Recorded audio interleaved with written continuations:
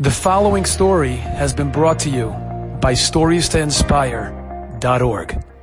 There was a rabbi whose name was Rabbi Unger, and he was the person who ran the Chug Chatam Sofer.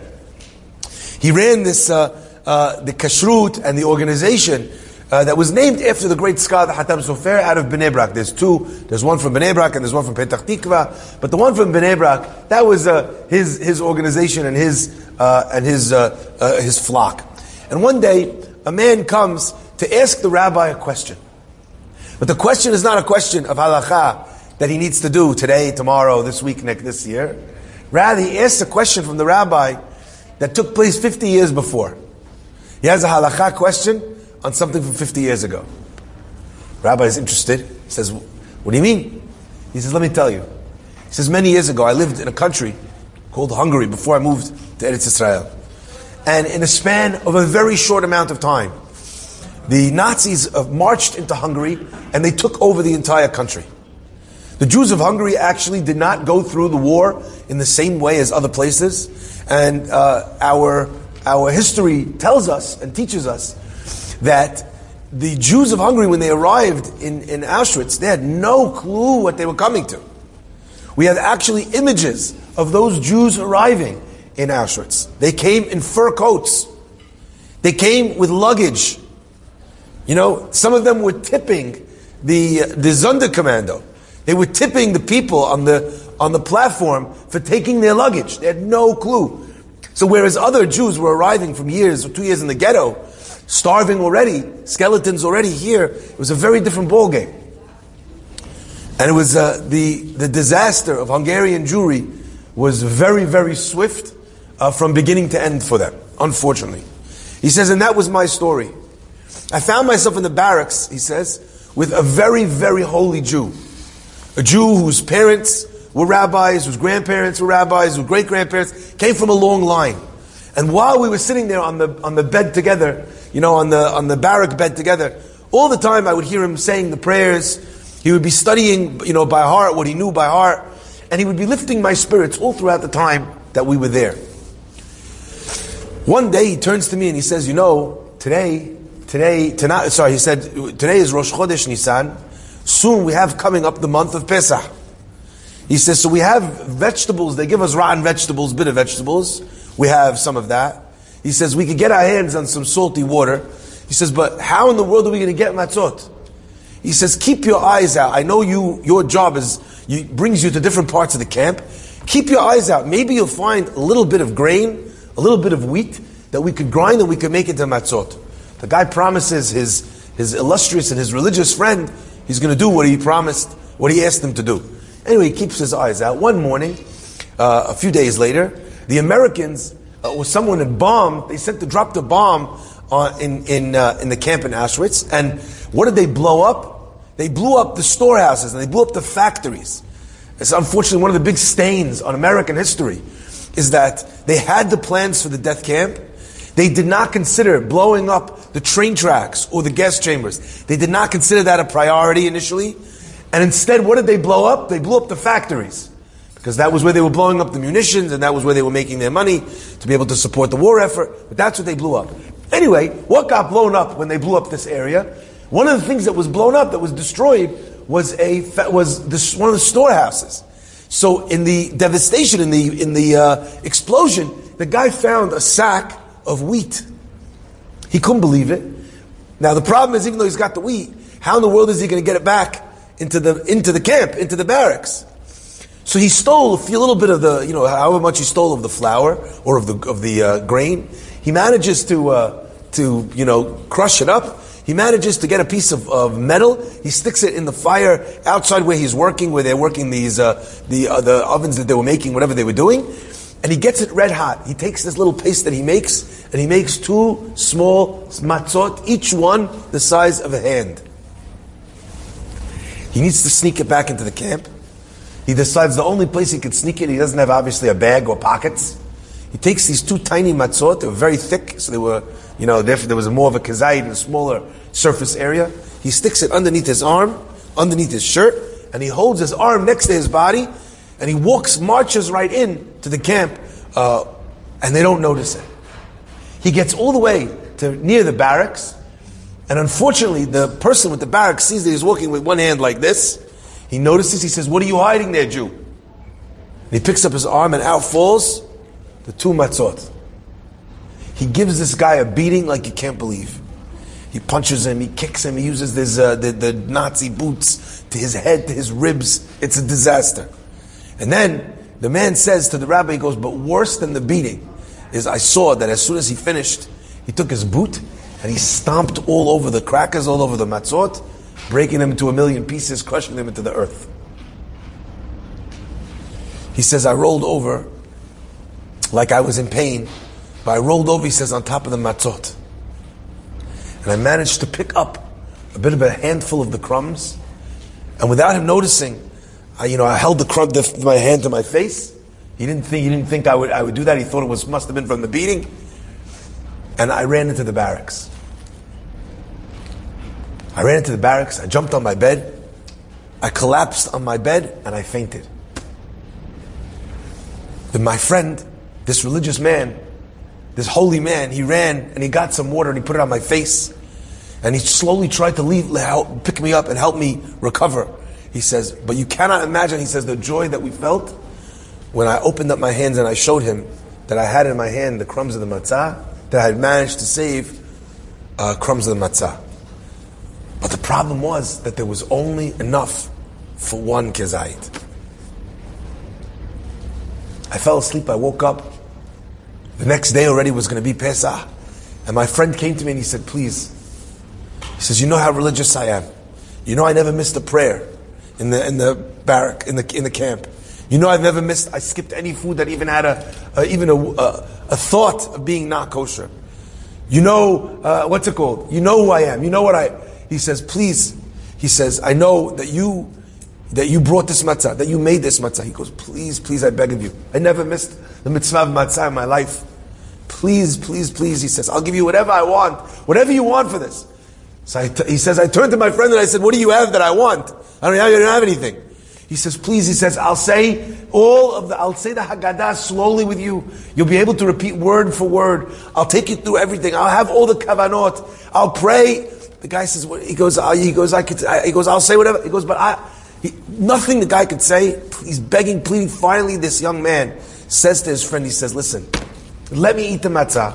I'll say the Haggadah with more kavanah I've ever said in my life. He says, and I'll have all the intentions of the mitzvah like I never had in my life.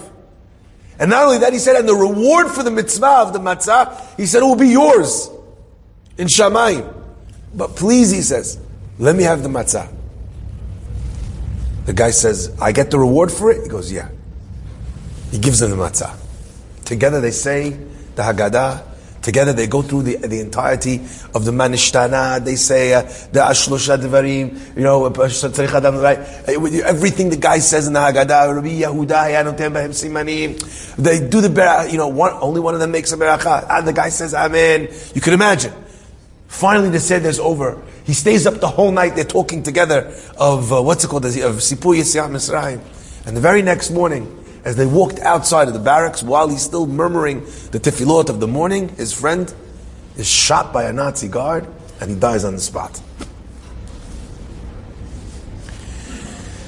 The man says, 50 years have gone by since that day. He goes, I managed to get out. I managed to survive. I managed to come to Israel. I managed to build a family.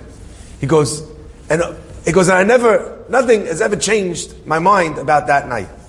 He says, but last night, for the first time in my life, he says, I dreamed of my friend. My friend came to me shining from Gan Eden, and he said, please, he says, I have a request from you. He said, okay, what's the request? He says, up in Shamayim, he says, I have everything. I have all the reward for all the mitzvot I ever did, all the learning, all the wonderful things. And Gan Eden is magnificent and it's beautiful. He says, but there's one mitzvah that I did on this earth that they're not rewarding me for. And I don't have it. And he says, and that's the mitzvah of matzah that you gave me. Please, he says, please, I beg of you, is there any way that you could find in your heart to give me back the reward for the mitzvah of matzah that I did that night?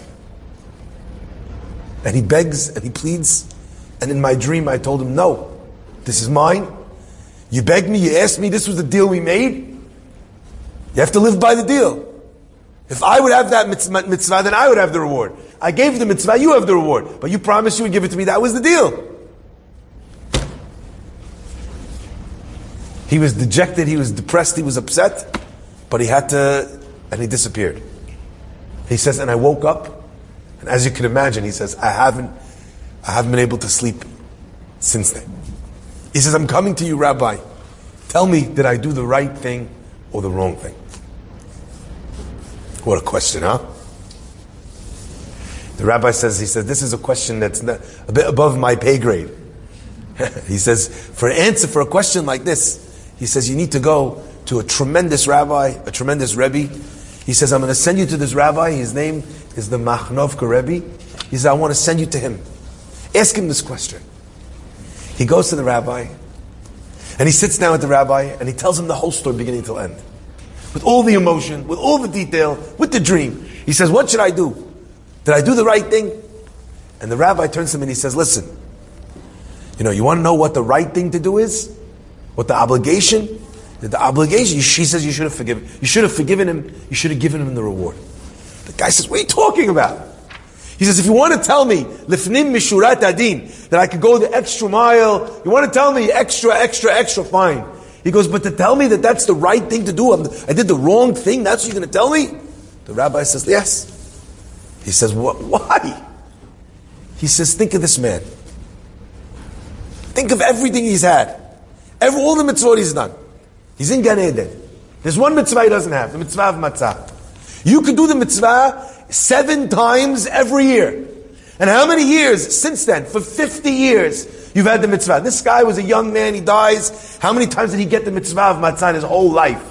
5 times, 6 times. You could do it for the rest of your life. And not only that, he says, you have children and you have grandchildren, each of them will get the mitzvah for the rest of their lives. And that's also on your merit. He says, you're going to begrudge him 1 kezayit of matzah? First of all, I remember when I read this story, I was like, wow. What a shift in perspective.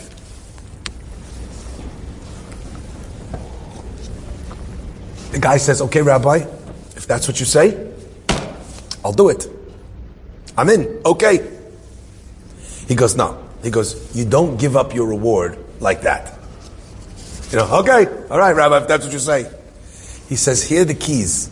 He says, what keys? He says, these are the keys to the shul, to the Bet Knesset downstairs. Unlock, go into the Bet Knesset, turn on the lights, unlock the Aron Kodesh, stick your head inside with all the Sifrei Torah, relive and tell the Ribono Shel Olam the entire story the way you said it to me. Get yourself and relive the night the way it was at that moment. Get to the place of the Achilat Matzah. Be there on the barracks, in the camp, and when you're there and you're feeling it, he says, there, say, and on this mitzvah, I'm mochel, I forgive, I give up my claim, my hold on the sachar, and I return it to this young man, this kadosh, who died al Kiddush Hashem the next morning, the morning after the Seder. The guy goes down. He relives the whole experience. By the time he's finished, you can imagine, Hadaz, like they say in Hebrew, smartut.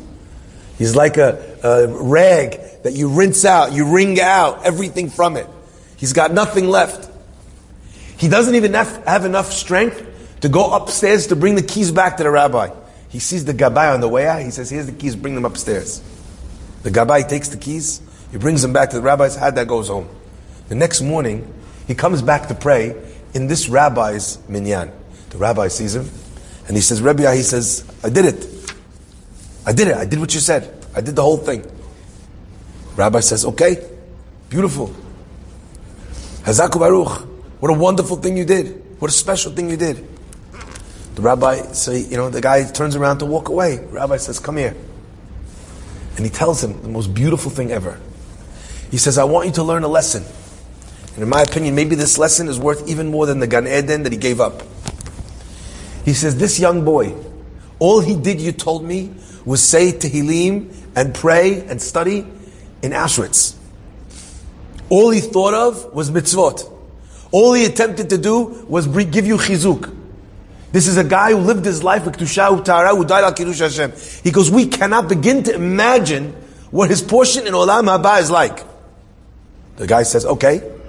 He says, and I want you to realize that he left all of that to come down to earth, which our rabbis tell us is an incredibly painful experience for the neshama, to leave, to come down to this place. He left all of it, for what? With all the mitzvot he had, with all the portion Gan Eden he had, to come back to beg on his hands and knees for the reward for one more mitzvah. Do you realize now, he says, how precious each and every single and solitary mitzvah is? How much it's worth?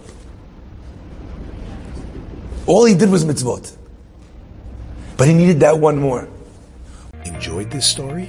Come again. Bring a friend. StoriesToInspire.org